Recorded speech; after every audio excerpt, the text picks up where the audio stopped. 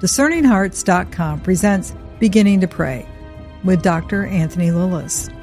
Through the years, clergy, seminarians, religious, and lay faithful have benefited from Dr. Lilles' lectures and retreat conferences on the Carmelite doctrines of the Church and the writings of St. Elizabeth of the Trinity. He's an author of several books, including Hidden Mountain's Secret Garden, a theological contemplation on prayer, and Fire from Above, Christian contemplation and mystical wisdom. In this particular series of conversations, we will focus on the spiritual writings of St. Elizabeth of the Trinity, and in particular, her retreat entitled Heaven in Faith. I'm your host, Chris McGregor. Welcome, Anthony. Hello, how are you, Chris? I'm eager to begin the second day of Heaven in Faith, a beautiful retreat that was given to us through the writings and works of St. Elizabeth of the Trinity. This retreat, Heaven in Faith, written for her sister Geet, this reflection, this first prayer for the second day of this retreat, centers around the idea that our hearts are meant to be a heaven where God dwells. And God does dwell there by our baptism and by grace. When we renew our faith through the sacraments, through going to confession, His dwelling presence can become the animating principle of our lives.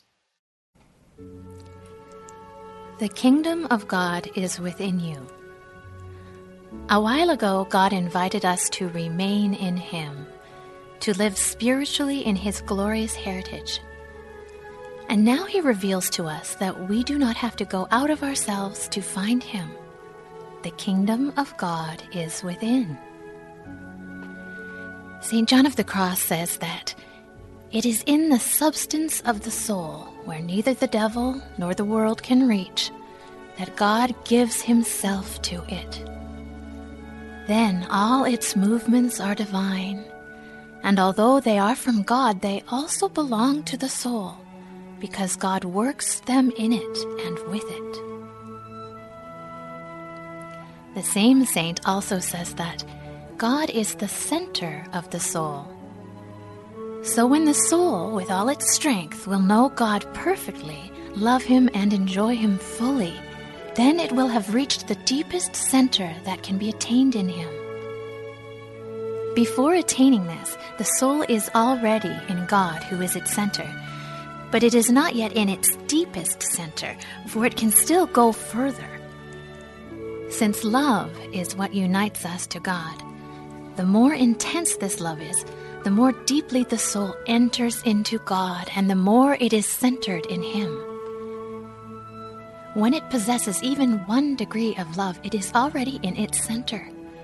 But when this love has attained its perfection, the soul will have penetrated into its deepest center. There it will be transformed into the point of becoming very like God. To this soul living within can be addressed the words of Père Lacordaire to St. Mary Magdalene. No longer ask for the Master among those on earth or in heaven, for He is your soul, and your soul is He.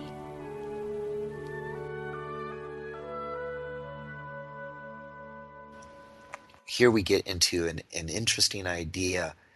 It has to do with the primacy of grace in the spiritual life. A lot of people want to lay stress on the primacy of their own efforts in the spiritual life. And the spiritual life does take great effort, but it is not by our cleverness that we grow in our friendship with God. It's rather by our humble submission to the great work that God is doing in our soul, in establishing His kingdom there. It is by our search for Him in our hearts that we're able to discover, able to experience, able to encounter His transforming power. He's the one who does the work. We're the one who says yes to it. To help us understand this point, Elizabeth of the Trinity refers us to her spiritual father, St. John of the Cross and his teachings that God dwells in the substance of the soul. John of the Cross was a Spanish mystic who lived in the 16th century. He was a very pious young man from a very poor family who loved Jesus and wanted to be a priest. And while he was in formation, he wondered what kind of priest he should be. He knew he wanted to be a religious. He wanted to dedicate himself to prayer. He had thought about being a Carthusian because the Carmelites with whom he was in community didn't seem to be strict enough. But then he ran into Mother Teresa, Teresa of Avila. Teresa of Avila was the reformer of the Carmelites in 16th century Spain.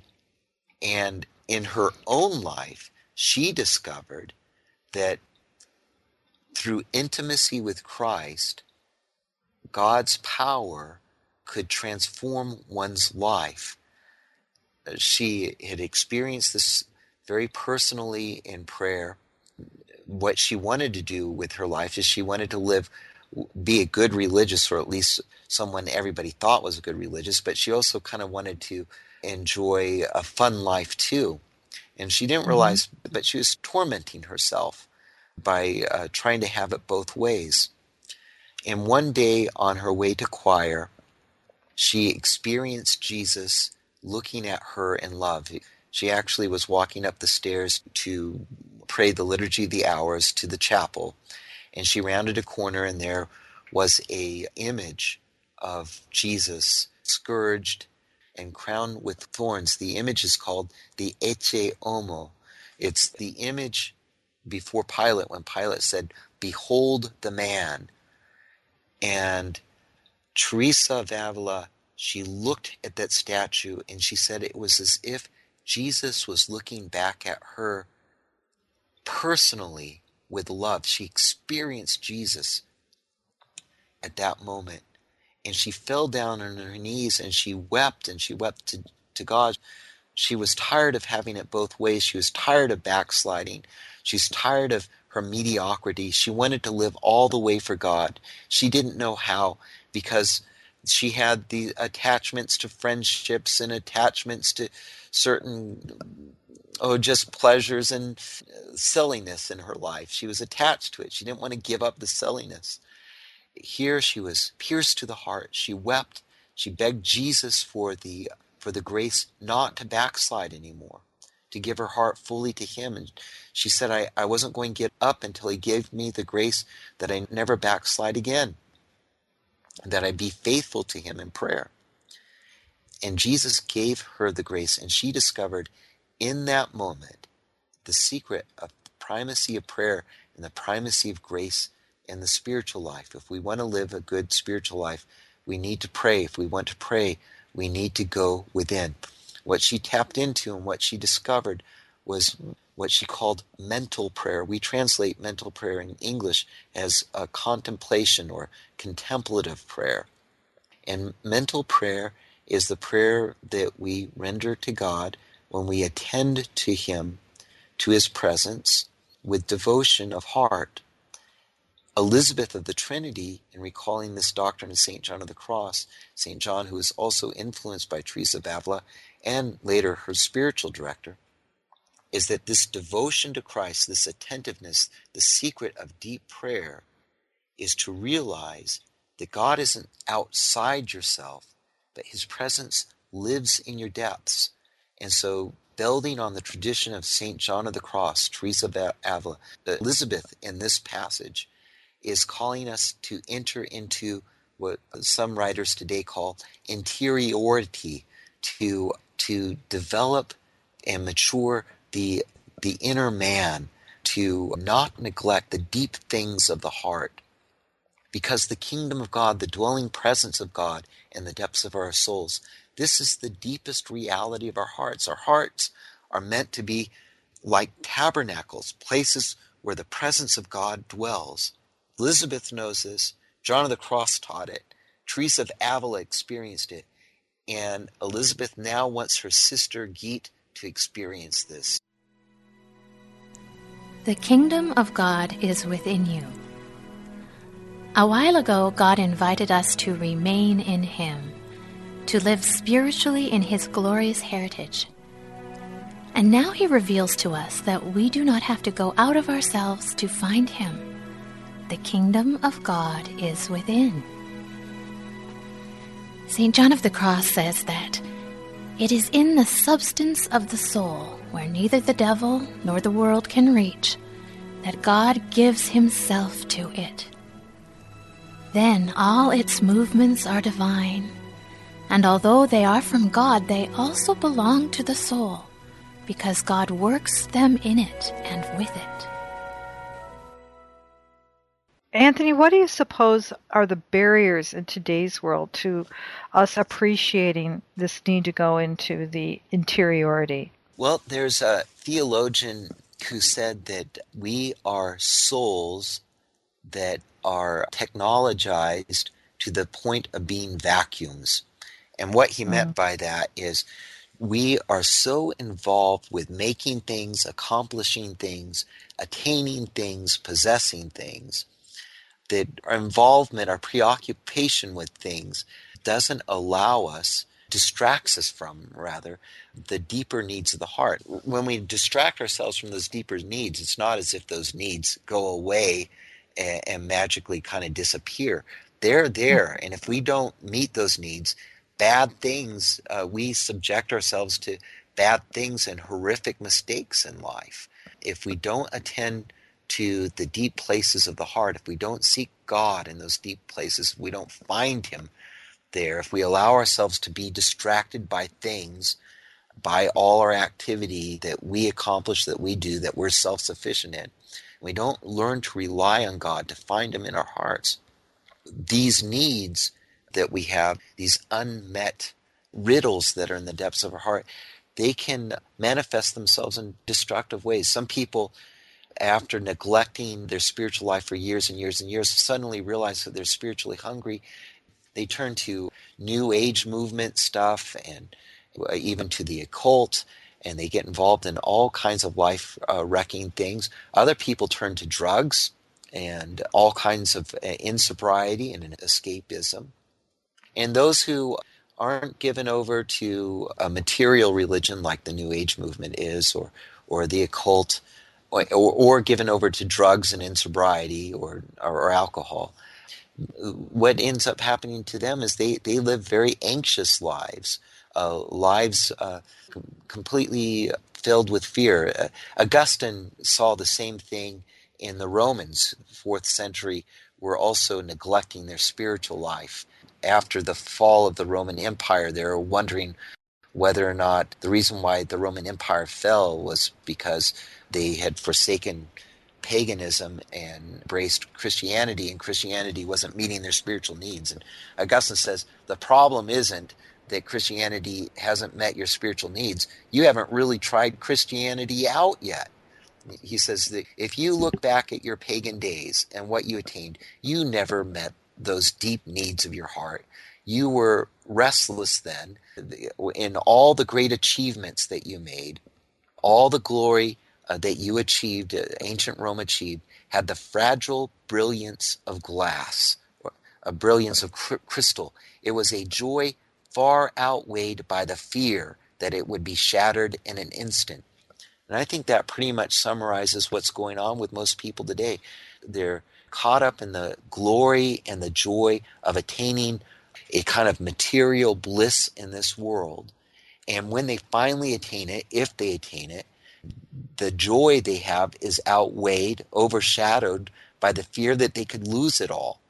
And so by that anxiety or the insobriety or the pursuit of kind of false spiritualities which really dehumanize us, and people have neglected the interiority they need to live life well. They live life halfway. They don't have the fullness of life that Jesus wants for them. Elizabeth, in this passage, she's saying to us lay people, the fullness of life can be ours. It's waiting for us. But to have it, we must seek it. We must seek the kingdom of God that is within us. We must seek our deepest center. And one of the things she says, the pathway to seeking this deepest center is love. The John of the Cross says that the deepest truth of the human heart is our love for God. And we're meant to rest in that love, God's love for us and our love for God. The reason why we're able to love God, the reason why we have the love of God in us, is because He's loved us even more first before we even deserved it. He's loved us. He's lavished His love upon us in ways we cannot even begin to imagine or fathom. It's just there, and it's waiting for us in the depths of our heart, waiting for us by our going into prayer. But to go into the love that God has for us, to enter into His kingdom by this prayerful movement of heart, we need to go there. We need to seek Him in love. We need to desire Him in love. We need to allow that love for Him to take over our lives. And the more we allow to do that, the more we remove the obstacles to His love from our lives, the anxious pursuit of things or attainment of glory or desire for reputation and all kinds of other things. The more we do that, and the more we put God first, John of the Cross is saying, Elizabeth is quoting him, that we enter deeper and deeper into our depths, into our deepest center. God is the center of the soul. So when the soul, with all its strength, will know God perfectly, love Him and enjoy Him fully, then it will have reached the deepest center that can be attained in Him. Before attaining this, the soul is already in God, who is its center, but it is not yet in its deepest center, for it can still go further. Since love is what unites us to God, the more intense this love is, the more deeply the soul enters into God, and the more it is centered in Him. When it possesses even 1 degree of love, it is already in its center. But when this love has attained its perfection, the soul will have penetrated into its deepest center. There it will be transformed into the point of becoming very like God. The heart, for John of the Cross, for Elizabeth, it's like a planet with a gravitational force. Mm-hmm. And that gravitational is the love of God in us. We are meant to rest in the deepest center of that gravitational force. When we have other preoccupations, other priorities in life, and have a little love of God, we rest in God, but not as deeply as we could. And when we don't rest in God as deeply as we can, exterior things, pursuits, anxieties, disturb us. We want to escape from them. We feel like our faith isn't meeting our needs. But if we remove those obstacles and we enter into the deepest center and begin to live our life by love, for love, in love, John of the Cross, Elizabeth, the Trinity says, we rest in love. We discover a peace that nothing in this world can take away from us. This is what Teresa of Avila experienced that day before the statue, when she broke down in tears and called for Jesus to become the center of her life. This is what John of the Cross yearned for in his ministry, and why he directed souls to seek God in their deepest substance. He wanted people to be able to live out of love, because he knew that is the secret to happiness. That's the secret to a joy that nothing in this world can take away. For those out there who may be leery just of an idea of going into the center because of their preconceptions on that, the interiority life being connected somehow with the New Age movement, or something that is of a religion that looks for a void. This is very different, isn't it? In that you enter into this interiority with the person of Jesus Christ. Oh, absolutely. The chief difference here, the distinguishing feature of Christian contemplation, and that's what John of the Cross, Elizabeth are inviting us to enter into, is that it's always interpersonal. It's not really about attaining experiences, and that's where these other forms of mysticism are misleading. People are looking for a psychic state, an emotional experience, some kind of enlightenment that's going to make sense out of their life. And looking for either an intellectual experience, an emotional experience, a psychic state of in trying to pursue some sort of mental hygiene. They don't really get to experience the fullness of life that Jesus came to give us. John of the Cross, Elizabeth of the Trinity, Teresa of Avila, Therese of Lisieux, Sister Faustina, all these great saints that the church is entrusted with, they are concerned that we go into our hearts to meet Jesus, who waits for us there. It's interpersonal. If there are voids in our heart and emptiness and abysses that we must suffer, we suffer them not because the abyss, the void, the nothingness is desirable in itself. We enter into those, that kind of emptiness, because Jesus is waiting for us there. He yearns for us there. And so a void or emptiness in prayer might be an experience. You go to pray and it just feels like nothing's happening. A lot of people think because they feel like nothing's happening, it doesn't feel like the kingdom of God is in me. I don't feel like I'm resting in my deepest center. And because they don't feel it, they believe they haven't really entered into it. And well, what they've really entered into is a kind of emotional void. Jesus is deeper than our emotions. He's deeper than our intellectual ideas. Jesus isn't about enlightenment. He's not about an emotional high. He's not about a psychic state. He's in the substance of our soul. When you're dealing with a psychic state or emotions or intuition or some form of enlightenment, you're dealing with psychological operations, the acts of our intellects and our wills. Those faculties, those powers are given to our souls, but they're not the deepest part. The reality of being a human person isn't exhausted by our thoughts and by our feelings and by our intuitions. Our thoughts, our feelings, our intuitions are rooted in something deeper about the human person. The human person is made in the image and likeness of God. And more than we experience and more than what we do, it's what we are, who we are, that is in the image and likeness of God. And it's in who we are, in the substance of our souls, that our deepest union with God is unfolding and taking place. The kingdom of God is within you. A while ago, God invited us to remain in Him, to live spiritually in His glorious heritage. And now He reveals to us that we do not have to go out of ourselves to find Him. The kingdom of God is within. St. John of the Cross says that it is in the substance of the soul, where neither the devil nor the world can reach, that God gives Himself to it.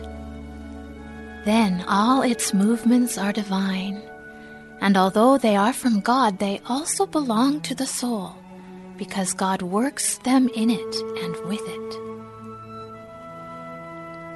The same saint also says that God is the center of the soul. So when the soul, with all its strength, will know God perfectly, love Him and enjoy Him fully, then it will have reached the deepest center that can be attained in Him. Before attaining this, the soul is already in God, who is its center, but it is not yet in its deepest center, for it can still go further. Since love is what unites us to God, the more intense this love is, the more deeply the soul enters into God, and the more it is centered in Him. When it possesses even 1 degree of love, it is already in its center. But when this love has attained its perfection, the soul will have penetrated into its deepest center. There it will be transformed into the point of becoming very like God. To this soul living within can be addressed the words of Père Lacordaire to St. Mary Magdalene. No longer ask for the Master among those on earth or in heaven, for He is your soul, and your soul is He.